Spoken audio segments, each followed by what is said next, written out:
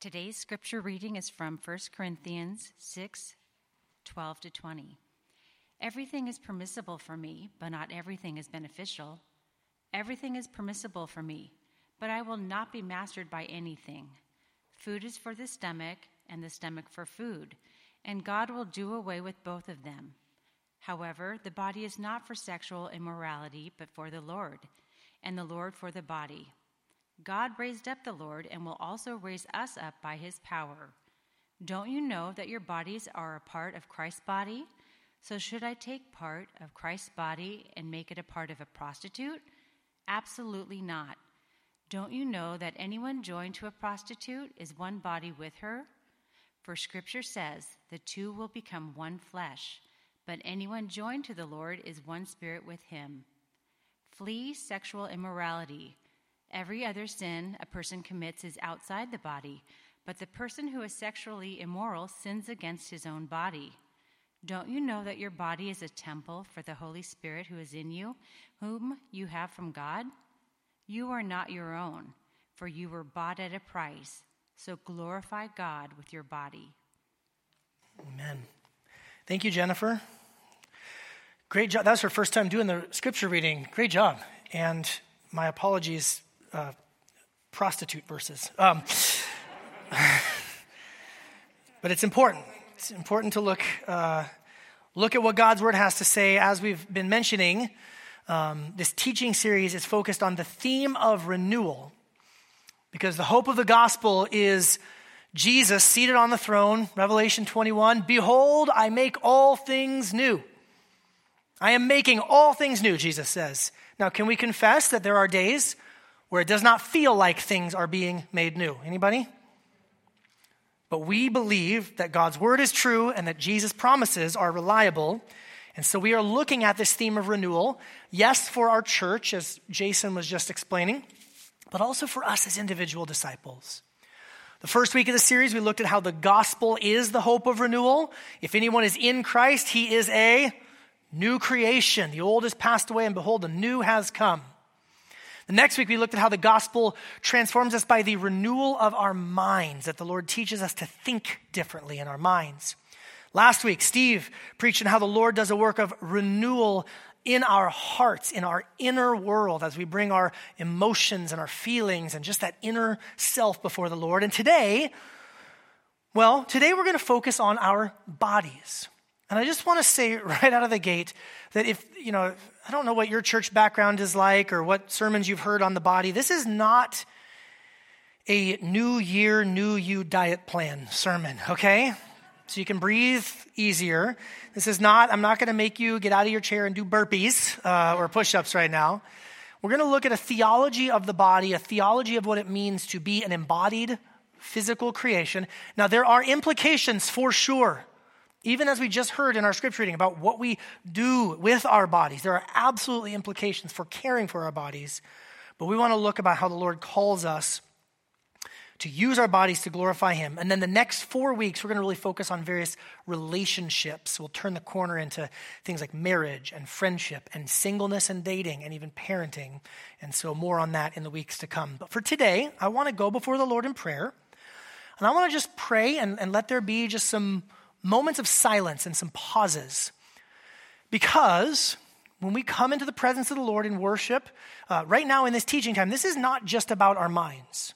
And it's not just about our hearts. I would even say this is about our physical selves. And as you come in, you might be carrying fear or anxiety that feels like a knot in your stomach. Or you might be carrying stress and burdens that feels like a pressure on your shoulders. You might be, spinning in your mind with busyness. And so let's just bring our bodies into the presence of the Lord right now as we pray and ask God to meet with us. So let's do this. Lord, we bring all of who we are right now. Lord, even help us to be present in our bodies, what we're thinking, what we're feeling.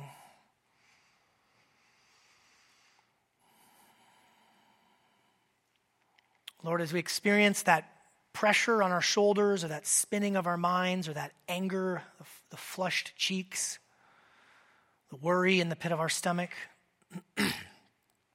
Lord, help us to bring all of that into your presence right now. Lord, we come with an expectation that you want to speak to us, that you want to renew us, all of who we are. Lord, help me to teach only that which is in line with the truth of your word.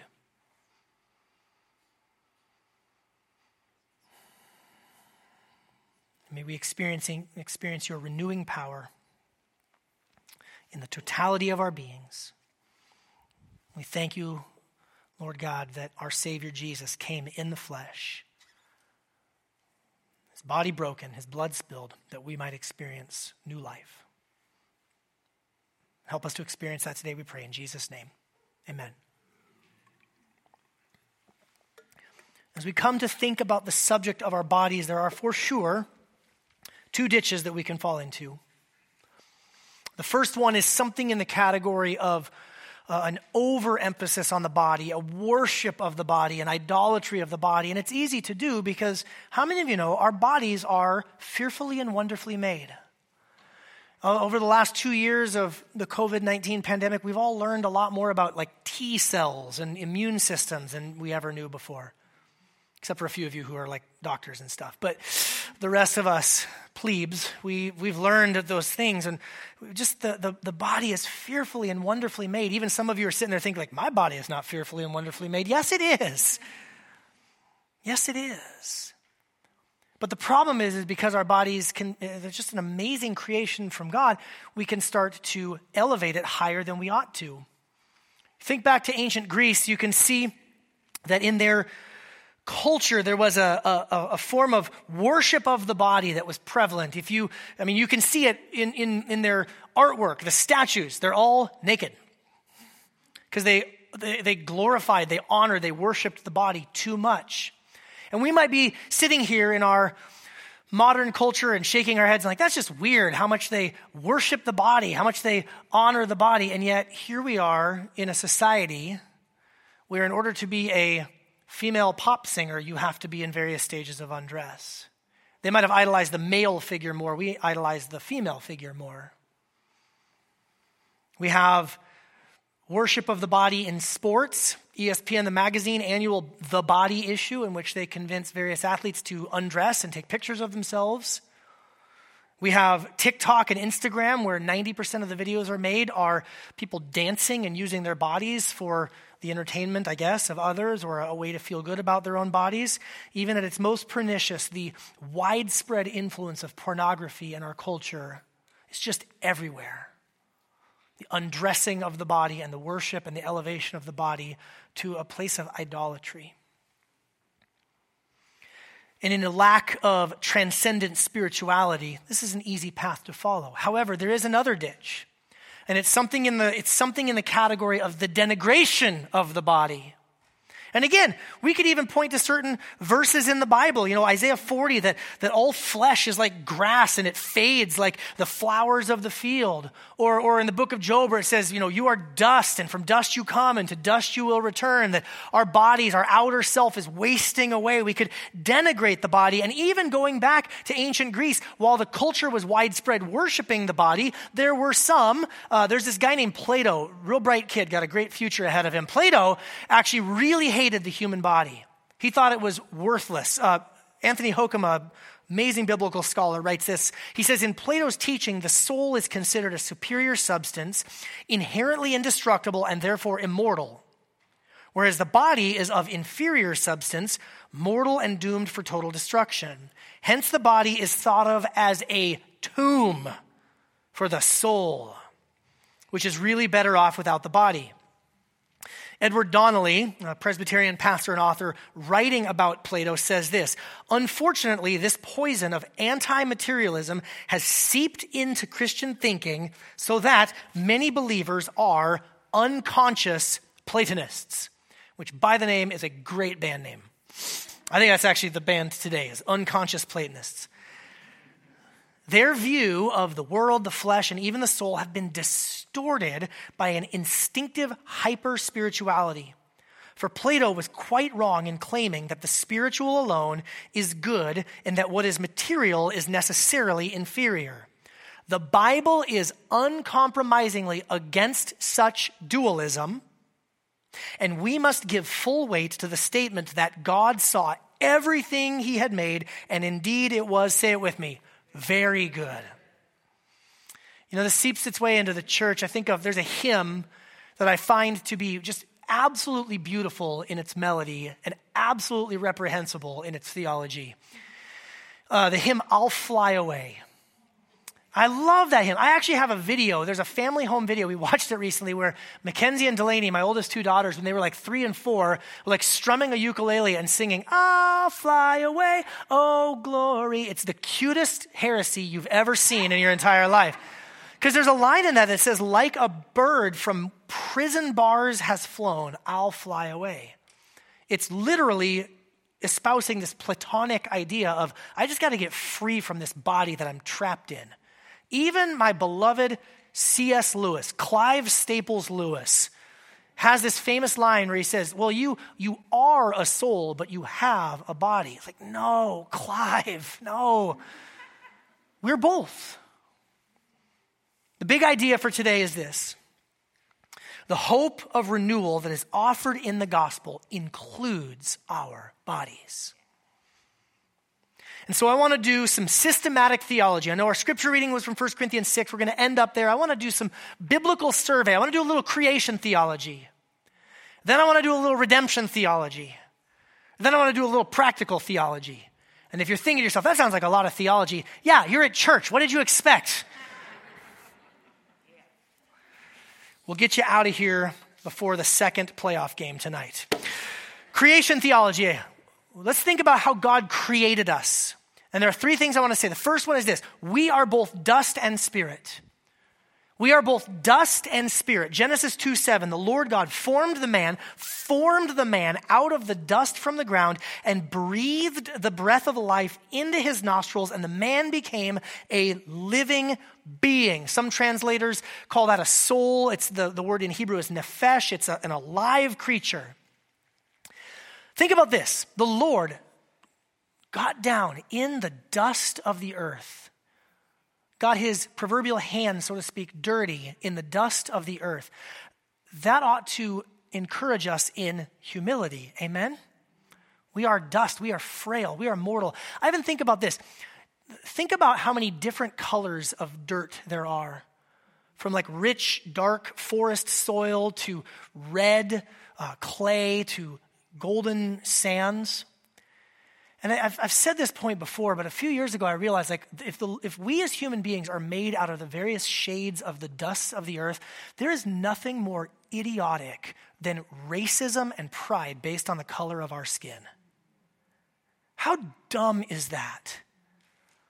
The Lord made in his infinite creativity all sorts of different colors of the dust, all sorts of different colors of our skin. For every single one of us, it ought to be a reminder of our humility before the Lord, our dependency upon him, and yet we take it and make it a point of pride and elevating ourselves over another. Friends, this ought not be. Now, we are dust, and that is our humility, but we are filled with the very breath of God, the very Spirit of God himself, the one in whom is life, the one in whom we live and move and have our being. He breathed into the dust of the earth, and the human became a living soul, a living being. Friends, do you have any idea how glorious that is? We are dust, and we are filled with the very breath of life himself, God Almighty.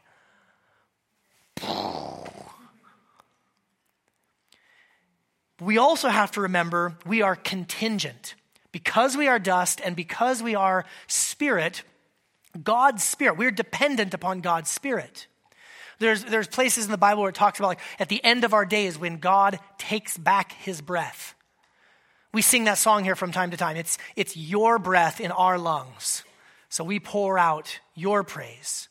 Every breath you take. Every move you make. No, I'm sorry. It happened. I was thinking about this. This last week, there were a number of marches around the nation for the right to life.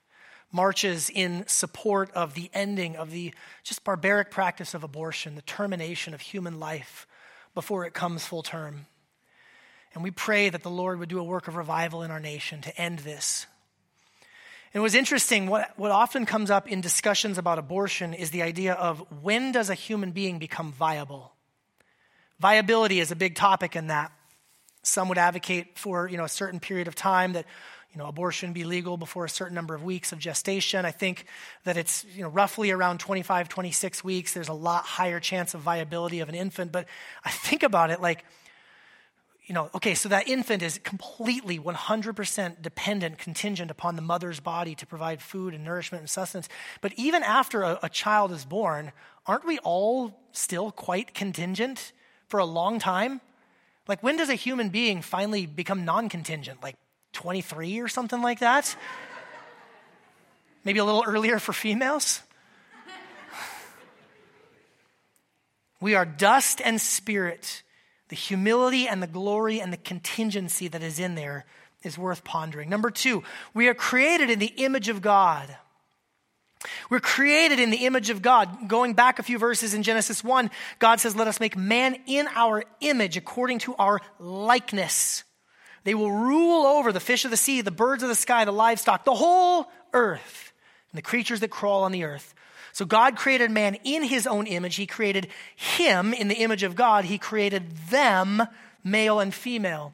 The image of God is a massive topic we could spend a long time talking about. Just very briefly, 3 thoughts. What does it mean? I'm grateful to a scholar named Joshua Swamidas who wrote about this in a book that I read late last year. Image of God, people kind of put into 3 buckets, 3 categories. Category number 1 is it's something about our attributes. It's a way that we resemble God. We're relational. We have a rational mind. We are like God in some ways. There's our attributes. The second way that theologians talk about it, though, is it's our job. It's our role. It's not our resemblance. It's our role. That when ancient kings would take over a land, they would make statues and they would put them all throughout the land so that the people could know what this king is like. And they see a parallel of God saying, you're going to fill the earth with my image, with my representation. You're going to show the rest of creation what God is like. And the third bucket that a lot of people will talk about is our relationship with God. So there's our resemblance, there's our role, and there's our relationship. That we alone were uniquely created for a relationship with God that nothing else in creation shares. Everything in creation has a relationship with God, but only Christ came to save human beings in this unique way of incarnation. Either way about it, it's very interesting that we are created in the image and likeness of God, and that includes our physical bodies. It's right here in the creation passage. It is not just our immaterial part, it is all of who we are. It's all of who we are. God didn't create a spirit and then go around looking for like a Tupperware container to put it into. He actually started with the dust and then breathed his spirit into it. And so even though we oftentimes can spiritualize the idea of the image of God, let us remember that we are created to be unified beings, both body and spirit. Third thing that is absolutely essential to the creation theology of who we are as human beings is male and female. God created man in his own image. He created them, male and female. See, friends, our maleness and our femaleness is not an afterthought. It is not an incidental thing that just happened to be. It is not a byproduct of naturalistic, mindless evolution that just happened to be. No, this is from the mind of God as he created us. And friends, we live in a day where a rather remarkable shift has happened, really remarkable in the history of the world, in the history of society. The shift in thinking about gender is really quite radical. Where even something like putting your pronouns into your Instagram bio wasn't a thing even a year and a half, 2 years ago. And now it is the zeitgeist. It is the thing. I actually spoke with someone recently who was saying that if they, at their company where they work, if they don't put their pronouns in their profile, they run the risk of being fired. It's very interesting to witness just a massive cultural shift. And what's interesting is, and I want to make sure you guys hear me loud and clear on this, we are not throwing any stones. We are not picking up, the proverbial torches and picket signs. for anyone and everyone who's wrestling in our culture with ideas of gender and gender identity or sexual orientation and all those sorts of things, we want to speak with the love and the compassion of Christ, even as we speak clearly about what the Bible teaches. It's interesting to watch our culture, even various, if I can use the word, like various factions within our broader secular culture, trying to wrestle through these things. So for example, there are those within the transgender advocacy community that will say things like a trans woman is a woman. A transgender woman is a woman.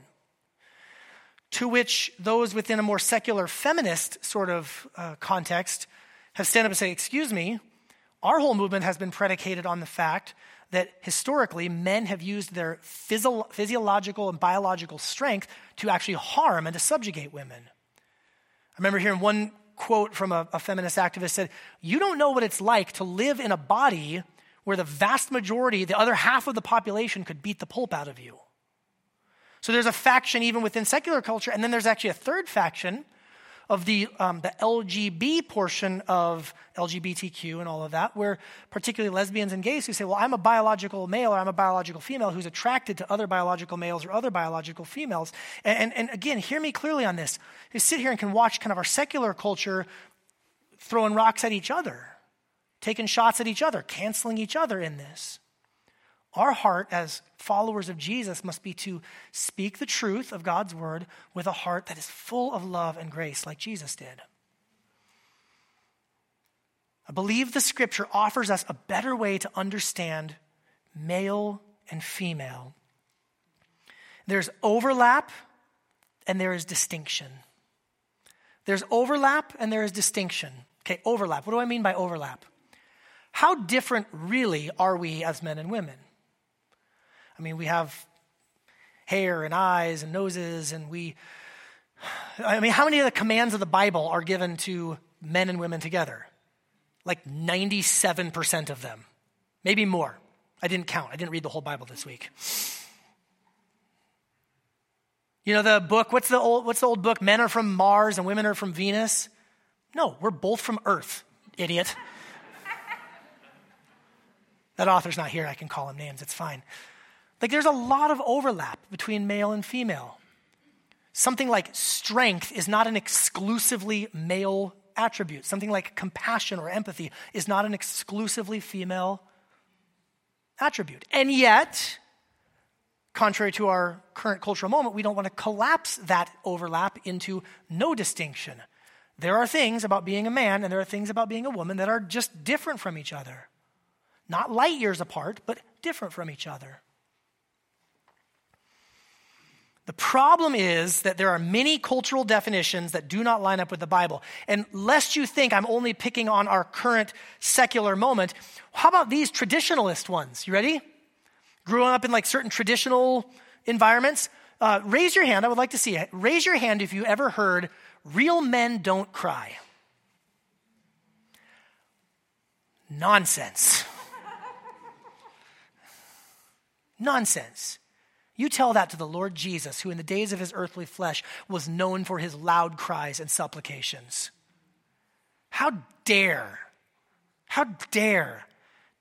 more traditionalist, dare I even say fundamentalist type of expressions of Christianity or even other faiths say things like real men don't cry. Men cry.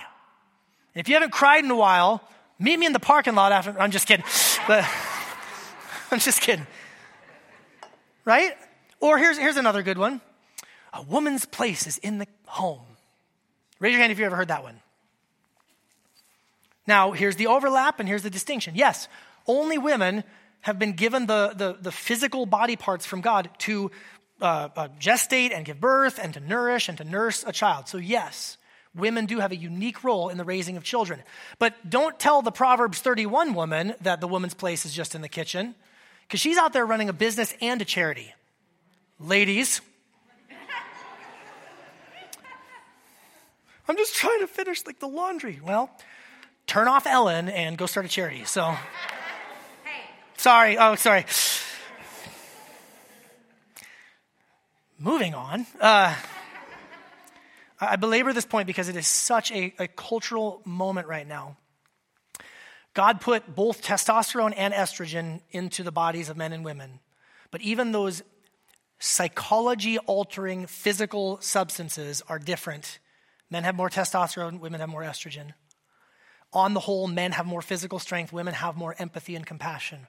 Again, overlap and distinction. May we not separate and even put at odds. That is not the biblical portrait, that we are to come together to image and to glorify God together. So this is our creation theology. We are dust and spirit, humility and glory. We are made in the image of God to represent him and to be like him. And we are made male and female to work together with our differences. I put a book up on the website. It's called What God Has to Say About Our Bodies by Sam Allberry. If you'd like to dig into more of this, I highly recommend this book and I highly recommend his teaching. Let's talk about our redemption. Redemption theology, though, we must start with, if that's the creation ideal, we have to start with the fact that we exist in a present state of decay. As I said earlier, many of you, particularly as you get older, you start to feel the ravaging effects of time, the ravaging effects of sin, the ravaging effects of brokenness, even in your physical body. How many of you are with me? How many of you know things are not as they are supposed to be? How many of you know that you peaked at 26 years old and it's all been downhill since then? And if you are here today and you are under 26, just keep your mouth shut for the love of all. We love you, but you haven't gotten there yet. I remember hearing a theologian one time speculating that in the new heavens and the new earth, we will all be perpetually 26 years old forever. That's speculation. I don't know, but man, that sure sounds good. Or whatever it is, it'll be better.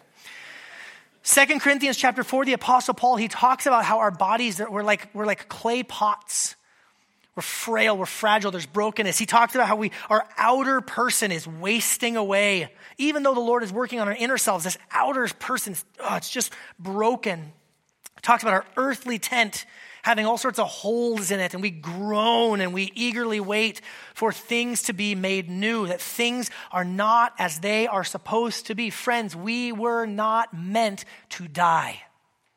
We were meant to exist in that place of the garden where we would eat of the tree of life and live as contingent immortals in the presence of God forever. But because of sin and because of the separation and the removal from the garden, we no longer abide. Our feet are not planted by the streams of living water. We don't eat of the fruit of the tree of life, and instead our mortal flesh experiences decay and death. But the good news of the gospel is that God, the second person of the Trinity, the Son, took on human flesh.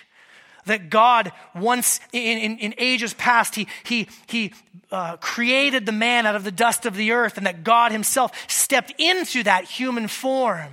And he lived a life just like ours. He walked the dusty roads of the land of Israel, and he knelt in the dust of the earth to offer a woman caught in caught in adultery forgiveness. And he made mud out of the dust of the earth to heal the eyes of the blind man. And his physical body went to the cross, where his body, his dust creation was subject to a beating, was subject to a crucifixion, was subject even to death itself. And yet, friends, his body was placed into the dust of the earth like a seed, where on the third day he rose triumphantly, never again to die, and to offer the hope of resurrection to any and all who would believe in him. Friends, this is the good news of the gospel, that we have been saved by a redemptive body. The Apostle Paul wrote in Colossians 1 that he has reconciled us by his physical body, that's what it says, through his death, so that we might live for him. And if you're here today and you don't know this salvation of which I speak, I'd love to talk with you after. But there's a humbling of oneself to come and say, Lord, I have sinned, I have strayed, I feel the effects of sin, and death is present all around me. And I trust that, Lord Jesus, you died and were raised to new life for my salvation, for my forgiveness. And then, friends, our hope of salvation includes the future glory of our resurrected physical bodies. In 1 Corinthians 15, I won't read the whole thing to you, but in 1 Corinthians 15, you should just go home and read all of 1 Corinthians 15. Before you're allowed to eat lunch, read 1 Corinthians 15 about the resurrection of the body. Paul kind of loses his mind trying to explain what it's going to be like. Sown what is perishable, but raised imperishable. Sown in dishonor, raised in glory. He compares the bodies that we will have after the resurrection from the dead. It'll be like the body that Jesus had. Jesus died. Jesus rose again. Jesus ate fish with his disciples, and yet Jesus also somehow walked through walls to appear to them. Paul's like, I don't even understand, but it's going to be amazing. It's going to be incredible. Friends, how many of you long for the day when Christ returns and our bodies are raised imperishable to be with him forever? Heaven will not be like Looney Tunes lied to me when I was a kid. Just kidding, I watched Looney Tunes last week, but it's the shimmery cloud, see-through, ethereal thing is just a farce. We will be raised like Christ Jesus, and all things will be made new. In fact, even right now, Jesus Christ ascended into bodily form in the heavenly realms. That Jesus, this is a under-taught aspect of atonement and creation, or of redemption theology, and particularly in Protestant circles, that Jesus is still embodied to this day. And go read Hebrews. Like you tell me how that works. I don't know. But he has an imperishable, heavenly, spiritual body. One day he will return, and those who sleep in the dust of the earth will rise, those who have trusted in Jesus to everlasting life, those who have rejected him to everlasting shame and contempt. But it will be physical. By the way, we believe in a God of healing of our physical bodies. That's why we have prayer every Sunday, among other things. We believe in a God that can and does do miraculous healings. Can I get an amen from anybody in the church? We have to remember, though, that we live in this already not yet. And every time, there may be times where God says, no, the healing is not for now. There are times when God does a healing. And every time we get one of those little miraculous signs, may we remember that that's a foretaste of the eternity that awaits us. In eternity, there will be no more COVID. There will be no more cancer. There will be no more basketball injured knees, Myung. There will be no more, none of it. All will be made well. And so I want to begin to wrap up by talking about some practical theology. In light of our creation, in light of our redemption, number one, your body is not your own. It doesn't belong to you. Very easy. And actually what's really interesting is it's kind of everywhere in American culture. People on both the left and the right side of the political aisle have versions of, it's my body, my choice. We as Christians say, Christ's body, his choice. 1 Corinthians 6, 19 through 20. Don't you know that your body is a temple of the Holy Spirit who is in you, whom you have from God? You are not your own, for you were bought at a price. So glorify God with your body. Creation, just as a created being, you are contingent. You're dependent upon him. As a redeemed being, how much more so are you dependent upon the blood of Jesus Christ? Your physical body belongs to him, and how you use it matters. Number two, therefore, glorify God with your body. Glorify God with your body. Again, backing up a few verses in 1 Corinthians 6, Paul is talking about a variety of different ways that we can use the body. And in 1 Corinthians, maybe we can get into that. I actually would like to teach through the entirety of 1 Corinthians, maybe later this year. Pray about that if that's what the Lord wants us to do. But you can see these quotation marks. He says, everything is permissible for me, but not everything is beneficial. Everything is permissible for me, but I will not be mastered by anything. Those quotation marks don't exist in the original Greek. Many scholars believe that what Paul is doing here in 1 Corinthians is he's doing kind of a Q&A. He's answering questions. And he even says that in 1 Corinthians, about what you wrote to me or about the question you asked. And so I agree with this kind of editorial decision here where they're quoting things. Everything's permissible for me. And Paul goes, yeah, that's fine. Not everything is beneficial for you. Everything is permissible for me, but I'm not going to be mastered by anything. It's not the food, not be driven by your stomach. Food is for the stomach for food. God will do away with both of them. And he says also, the body is not for sexual immorality, but for the Lord, and the Lord for the body. So hear me on this. Part of what it means to glorify God with your body is to flee from sin. To flee from sin. Sexual immorality is a misuse of the body that God has given to you. If you are being physically intimate with someone who you are not married to, that is sin to be fled from and repented of. If you are watching images on a computer screen or a phone of other people misusing their bodies, you are participating in that, and you need to repent and you need to flee from that. But also things that are maybe less popular to talk about in church. Gluttony. Gluttony is a sin. It's a misuse of your body. Now hear me loud and clear on this. There is not one ideal body type. An American fashion culture is just absolutely vacuous and foolish. No one is saying you need to look like the Olympic athletes we're going to watch here in February. There are different body types. There's different ways that people metabolize food. But you know if you are eating beyond what you should. You know if you are drinking more than you should. There's nothing sinful about drinking. Jesus' first miracle was making water, not into grape juice, but to wine. I read an article this week about the alcoholic's dream of a pandemic where everyone is working from home and drinking from travel mugs on a Zoom screen. The numbers are staggering. It's heartbreaking. Flee those things, but also use your body to glorify God. I find it just absolutely amazing how much language in the Bible related to worship is something physical. Right? We even briefly touched on it a few weeks ago in Romans chapter 12. Offer your bodies as a living sacrifice unto the Lord. When we gather for worship like this, so I want people to lift holy hands in prayer. Clap your hands, all you peoples, or kneel. We don't really do a lot of kneeling in our tradition, but if any of you have experience with more liturgical traditions like Catholic tradition or Anglican tradition, there's a lot of kneeling on 2x4s to make sure you really love God, right? There's these things that we can do in our physicality to honor and to worship God. I even say this.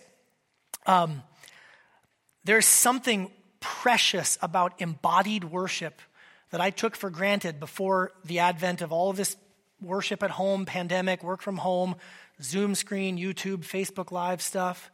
I'm really grateful for the technology that provides an approximation of connection in times of unhealth.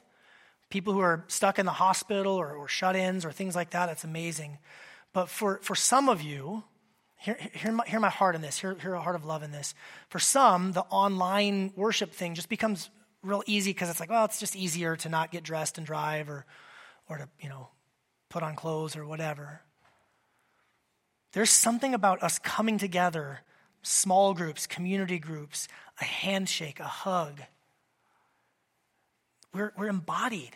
God made us that way for a reason. So hear me on that. I'm grateful for what digital is, but it's not fully human. Lastly, just a quick note to live as part of the body. 1 Corinthians 12, Paul talks about how we're one body, many parts. That actually we need to think of our bodies not just as our own bodies, but like individual cells made up in the body of Christ. My parents actually gave me a book for Christmas, but as a surprise, they just gave it to me last week when they were here. Christmas isn't January 17th, Mom, but whatever.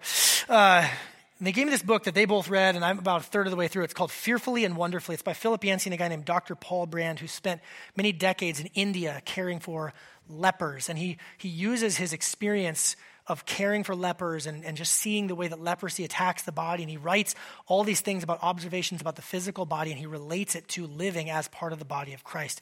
Awesome book. I'm only a third of the way through, but it's 1/3 awesome so far, and I recommend it to you. But he says in there that there's something like 90 trillion cells in the human body. You can't even imagine that. How many individual cells are there in the body of Christ? All around the world, all centuries, all ages, all times. We are part of something that is so much bigger than just our physical bodies. So with that said, I want to close just with a couple of instructions for stewarding the body. 2 pairs. The first pair is the pair of training and resting. As you think about your body, there are things you need to do. There are rhythms you need to put into place. The formation of habits. And yes, this might be things like eating healthier or exercising. It might be things like regularly reading your Bible or setting a specific time that is, I'm going to pray at this time, whatever it might be. Building formations to use your body in worship of God and service of others. And then at the same time also building in rhythms of rest. You were not meant to work constantly. In fact, the Lord made our spirit dust selves to need to sleep for like close to a third of our lives.